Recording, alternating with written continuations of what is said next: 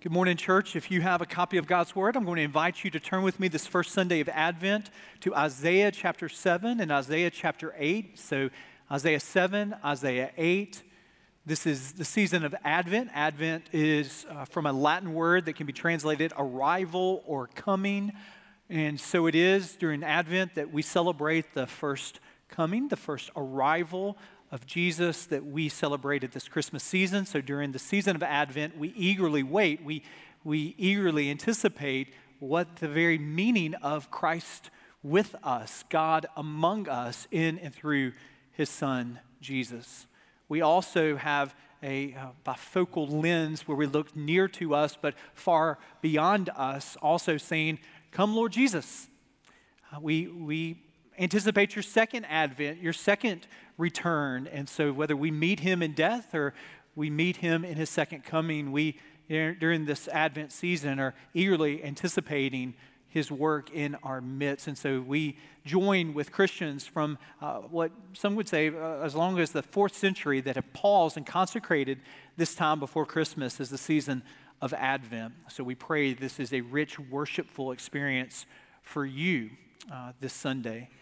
We also begin our worship service by singing a song that was written by Charles Wesley, the great hymn writer, the brother of the founder of Methodism, John Wesley. Charles Wesley wrote hundreds, literally thousands of hymns, and one of my favorite hymns is "Come Thou Long Expected Jesus." And it's just a wonderful reminder that the prophets of the Old Testament predicted the arrival of the Messiah, the coming of Jesus. And so we want to give ourselves during the season of Advent to 4 of the prophecies that anticipated the arrival of Jesus. Arguably the most familiar of those prophecies are found in Isaiah chapter 7. I want you to see verses 13 through 14, but we'll reference the rest of the chapter, and then the next chapter, Isaiah chapter 7, verses 13 through 14 reads, "And he said, 'Hear then, O house of David, is it too little for you to weary men that you weary my God also?'" One of the most famous prophecies, verse 14 of Isaiah 7, "Therefore the Lord himself will give you a sign. Behold, the virgin shall conceive and bear a son, and shall call his name Emmanuel." The prophets of the Old Testament were not just foretellers, but they were forthtellers. They spoke to a specific audience in a specific time, and they had a word from the Lord that would have been a comfort. It would have been a convicting word. It would have been a word of consolation, or even a word of warning. And I think it's important for us to hear the prophet Isaiah in his own time, and then also hear the prophet Isaiah in the time of the coming of the Lord Jesus, and understand how those two perspectives intersect with your life and they intersect with my life. The original audience of this first prophecy that we will look at during the Advent season was a king by the name of King Ahaz. And he needed to hear a word from the Lord, which is that our hope is not found in our circumstances around us. Let me say that again. Our hope is not found in the circumstances around us. Now, King Ahaz, living in 735 BC, he really needed to hear this. King Ahaz was the king of the southern kingdom of Judah. You have, after the Solomon's reign, you have the divided kingdom of the northern kingdom, which was known as Israel, the southern kingdom, which was known as Judah. Judah's capital was what? Jerusalem.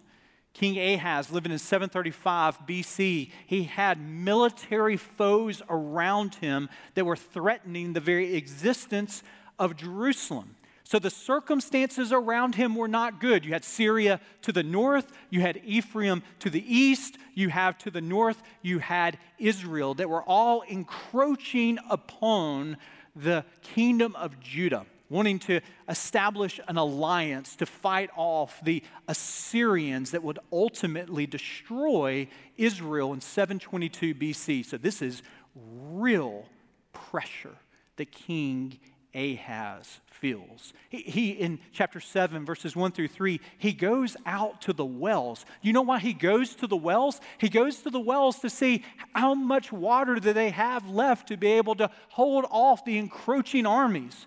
It's there that Isaiah meets this king, King Ahaz, and tells him, hey, you have these armies that are threatening your very existence. But I am here to tell you God is with you. Notice the very words of the prophet in verses 6 through 7 of Isaiah chapter 7. Let us go up against Judah and terrify it. Isaiah, through the inspiration of the Holy Spirit, is imagining what the other military leaders would have been saying at this time. They were saying, hey, Judah's so small. We can go in there and we can terrify Judah and we can conquer it for ourselves. Verse 6, and we can set up the son of Tabeel as king in the midst of it. Then what does the Lord say? Well, the Lord says in verse 7, it shall not stand and it shall not come to pass. A powerful word, because King Ahaz did not have the political might to be able to hold off the encroaching armies. He did not have the political ingenuity, the military might. He didn't have anything within his own possession that would ultimately be able to hold off what was inevitable for him that was around him. The circumstances around him were arrayed against him. And so he needed to hear a word from the Lord that God is with you. Isaiah says, more than that, God is going to show us a sign, so that we are able to see that not just word, but actual activity in our midst is going to verify this word of the Lord. And you know what that verification was? You know what that sign was? Well, it was Isaiah chapter 7, verse 14. Hear it again. Therefore the Lord himself will give you a sign. Behold, the virgin shall conceive and bear a son, and shall call his name Emmanuel. There is a near-term fulfillment of that prophecy, and there is a long-term complete fulfillment of that prophecy in Jesus. The near-term fulfillment was in Isaiah's very day. Most scholars would believe at this time that Isaiah was a widower.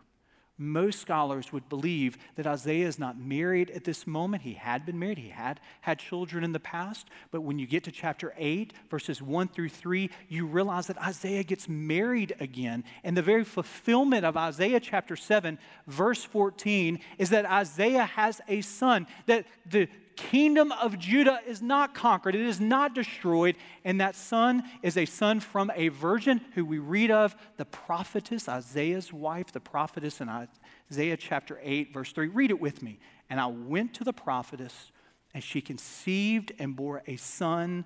Then the Lord said to me, call his name, can we say Big M? This is the longest name in the Bible right here. And there's so many vowels in this name here. I practiced the whole week to get his name exactly right, but I'm not that good. I'm just not that good. So they had a child. His name is Big M here. You see it right here in Isaiah chapter 8. That was a delayed reaction joke right there, wasn't it? So okay, so that's neither here nor there. So Isaiah said to King Ahaz, take comfort. I have a son who is born to me. Syria will not win. Ephraim will not win. We have a son that has been born to us. And Isaiah chapter 8, verse 8, Isaiah chapter 8, verse 10, names that son Emmanuel. That is a sign that God is with them here. So here is a near-term fulfillment of that prophecy, but all of us who are Christians understand that the total fulfillment of that prophecy, there's a double fulfillment, was found in who? Not first and foremost this son that we read of in Isaiah chapter 8, but God's eternal son. So that's why the writer of the Gospel of Matthew could look back upon these words and under the inspiration of the Holy Spirit take these words to say this in verse 21 through 23, she will bear a son. And Matthew's not talking about a prophetess here. She is Mary, this teenage peasant, penniless girl who will have a son, and she will truly have him as a virgin, and you will call his name Jesus. Why? For he will save his people from their sins. All of this, he tells us, Matthew does in verse 22, all of this took place to fulfill what the Lord has spoken by the prophet. What did Isaiah say? Behold, the virgin shall conceive and bear a son, and they shall call his name Emmanuel, which means God with us. Here is Isaiah chapter 7 speaking to his own day, but also speaking to the coming of the Lord Jesus. And this is how prophecy works. There is a forthtelling that occurs, and oftentimes a foretelling that occurs. There's near-term fulfillment, but there's an ultimate fulfillment in Jesus here. how better could we describe the true essence of God being with us than the infinite God, his Son, dwelling with us as a finite man, that the very one who fashioned the stars at creation would learn how to count by numbering the stars. That what we discover in Advent is that God is with us. Emmanuel has come. His name is Jesus.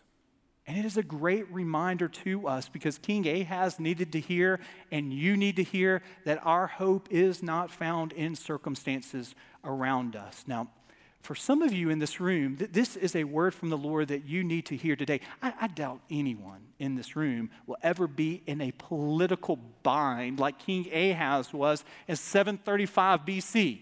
But you know what it's like to have armies of Satan encroaching upon you, stealing joy, stealing peace, stealing hope from you. And sometimes those armies, they come as a surprise attack. You waken in the dead of night.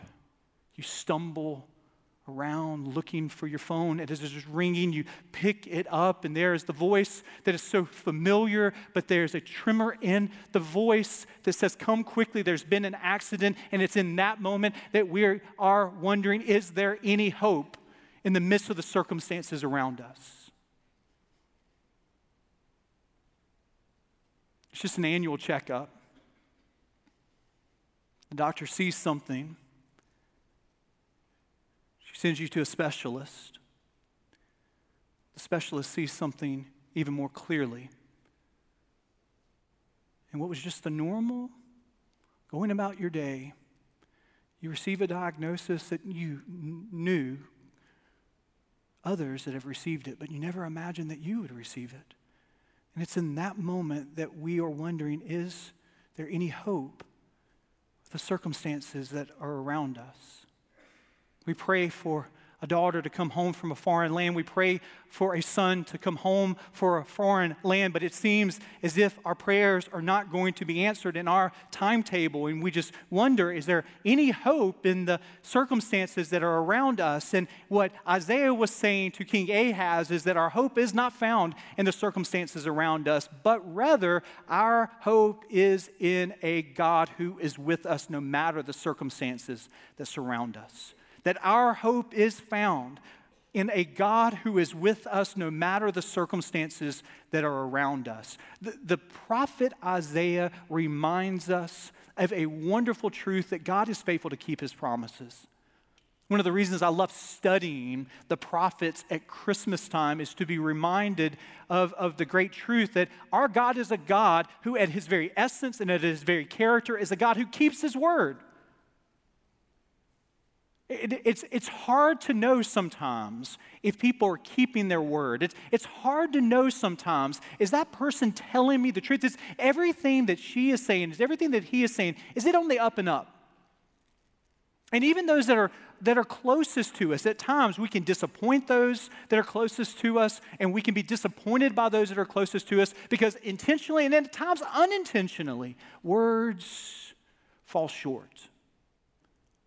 And what we say, we don't follow through with. Sometimes that's unintentionally. Sometimes we forget about it. Sometimes we don't want to do it. And sometimes what we said we were going to do, we don't do. And it can harm, it can hurt, it can break even the closest knit families. And you gather together at Thanksgiving and you realize that there's just an elephant in the room, and that elephant is dishonesty and it's betrayal. And it has affected every aspect of what seemed to be so harmonious. And we wonder, does anybody keep their word? Can I believe what he is saying? Can I believe what she is saying? Can I really trust what is being said from this person or that person? And I'm here to remind you, in a world where people will let you down with their words, our God's character is trustworthy at the very essence of who he is. He is a God who will keep his promises. He is a God that we can look back and see he's kept his promises. There's over 60 prophecies Over 60 prophecies of the coming of the Lord Jesus Christ. Let me just give you a sampling of them. You see it on the screen here. The Messiah would be born where? In Bethlehem. Not just the Messiah would be born, but he would be born in Bethlehem. He would be born of a virgin, Isaiah 7. He would be an heir to King David's throne, Isaiah 9. He would call himself Emmanuel, God with us, Isaiah 7. He, along with his family, would flee to Egypt, Hosea 11. A messenger, John the Baptist, would prepare his way, Isaiah 40. A massacre, even the circumstances around Jesus' birth, the prophets, 700 years before, 600 years before, 500 years before, would be able to predict these circumstances. Do you know that this is proof that God keeps his word?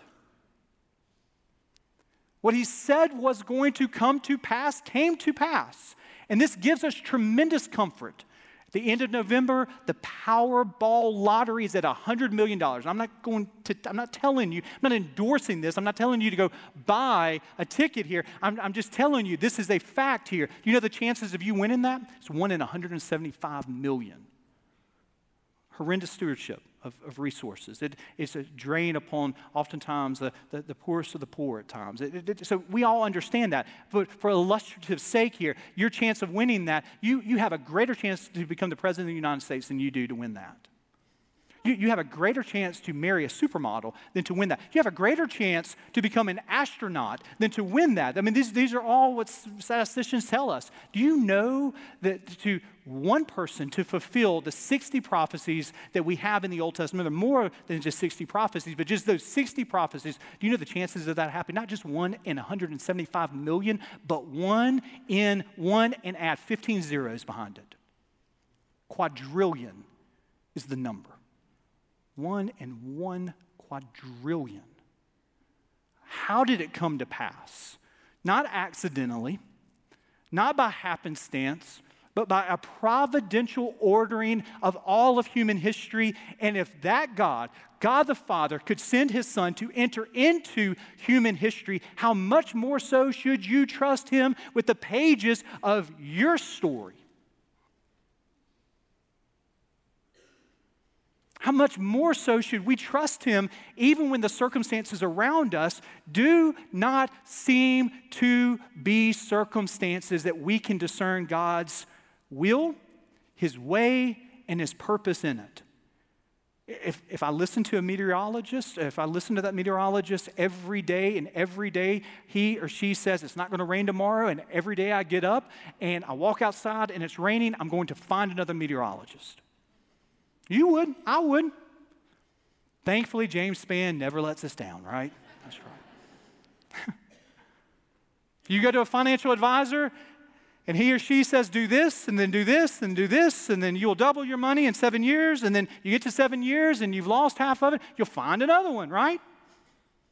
If that person tells you the wrong thing again and again and again and again and again and again and again, you'll find someone else. Here's the thing. You don't have to go find someone who will be dishonest to you. You don't have to find someone who you have to worry. Our God is a God who keeps his promises. Our God is a God whose word is true and it's trustworthy. And we need to hear that word. Especially this past week. Many of you in this room have been praying diligently for Anaya Blanchard, and you've been praying for that family, and our hearts just break in this community, in this church. Our cross is up along with Trinity and other churches across Oxmoor and Homewood and beyond with blue ribbon, that you're able even today to take that blue ribbon and to write a prayer as a prayer of solidarity for this family that is facing unspeakable tragedy and horrendous evil that we cannot begin to even imagine, and words fall so short. So we as a church, we join with churches across this community praying for God's presence in the midst of unspeakable circumstances. And it's in these times that we just cannot understand the circumstances around us. It's in these times where words just fall short. It's in these times that oftentimes I'm drawn to words that have come before us, words that have comforted grieving souls, that have walked the road of life, not being able to discern the circumstances around them.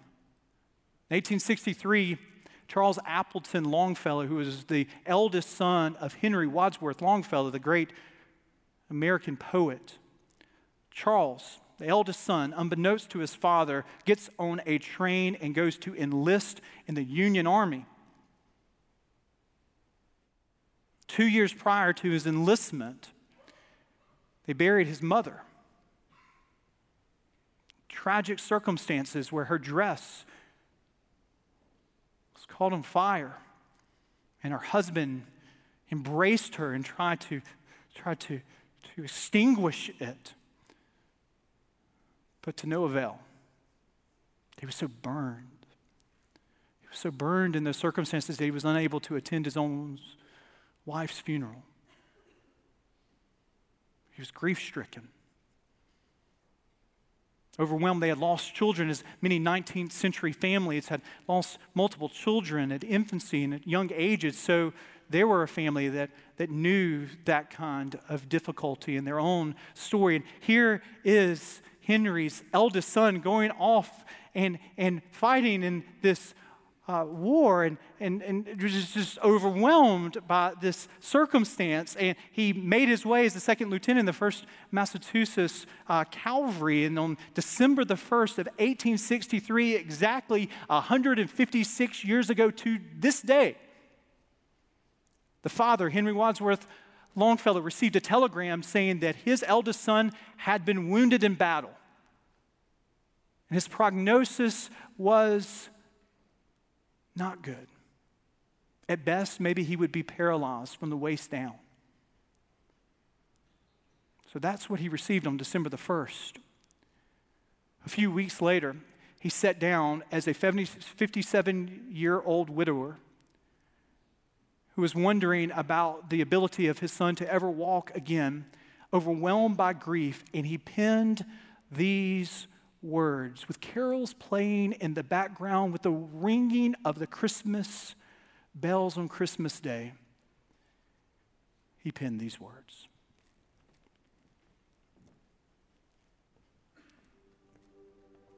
I heard the bells on Christmas Day, their old familiar carols play, and wild and sweet the words repeat of peace on earth, goodwill to men.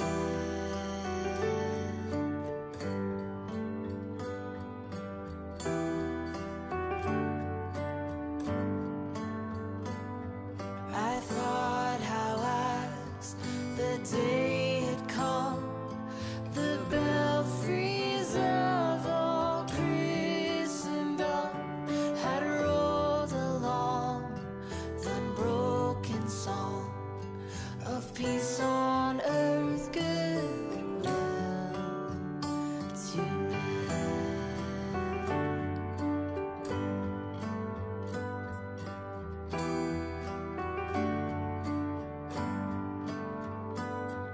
And in despair, I bowed my head. There is no peace on earth, I said, for hate is strong and mocks the song of peace on earth, goodwill to men.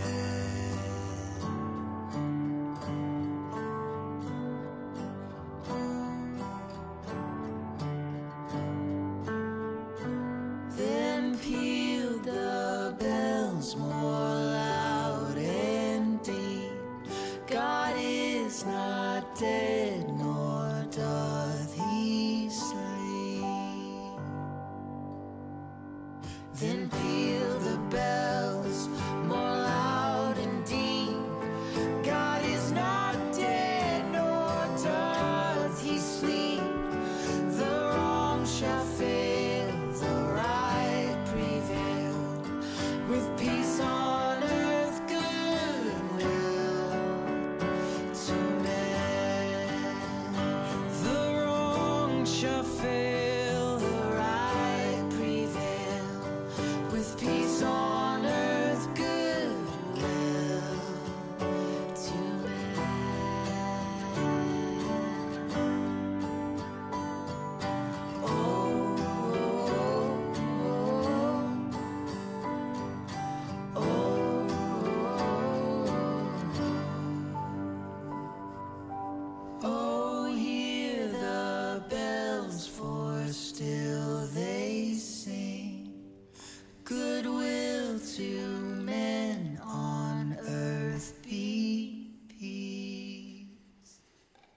And so, Dawson, this first Sunday of Advent, the circumstances around you very well may be circumstances where you cannot discern the hope in the presence of God.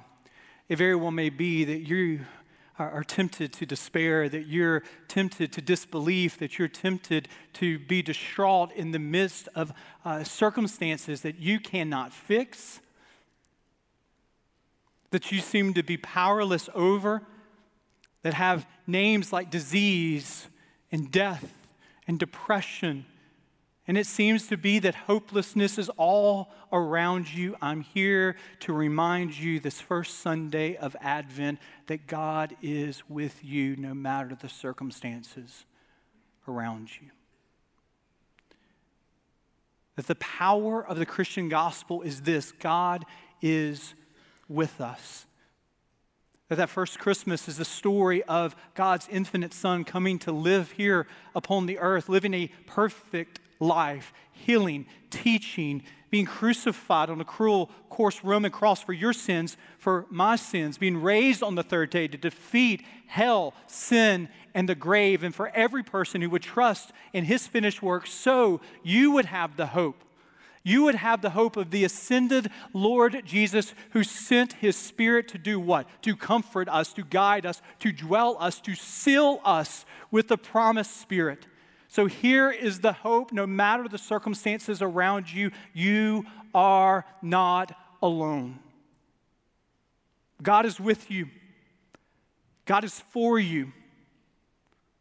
And even in the midst where the circumstances around you are dark and dire, then we say, then pealed the bells more loud and deep. God is not dead, nor doth he sleep. The wrong shall fall.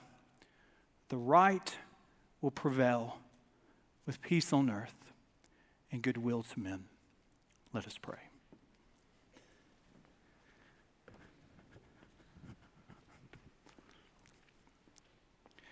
So it is, God, that we at times need your vision, because at times we cannot see the circumstances around us and how they array to provide any sense of hope. We can feel that hopelessness is encroaching upon us, knocking upon our very door, threatening, taunting. And so we find our hope not in our circumstances around us, but we find our hope in the truth that you, God, are with us, and you have promised to never leave us nor forsake us. That for every follower of Jesus in this room, that we have hope no matter the direst of circumstances. And may we, in days that, in communities that need that hope, may we point people to the true source of hope, your Son and our Savior, the one who was prophesied in Isaiah, a reminder that you, God, keep your promises.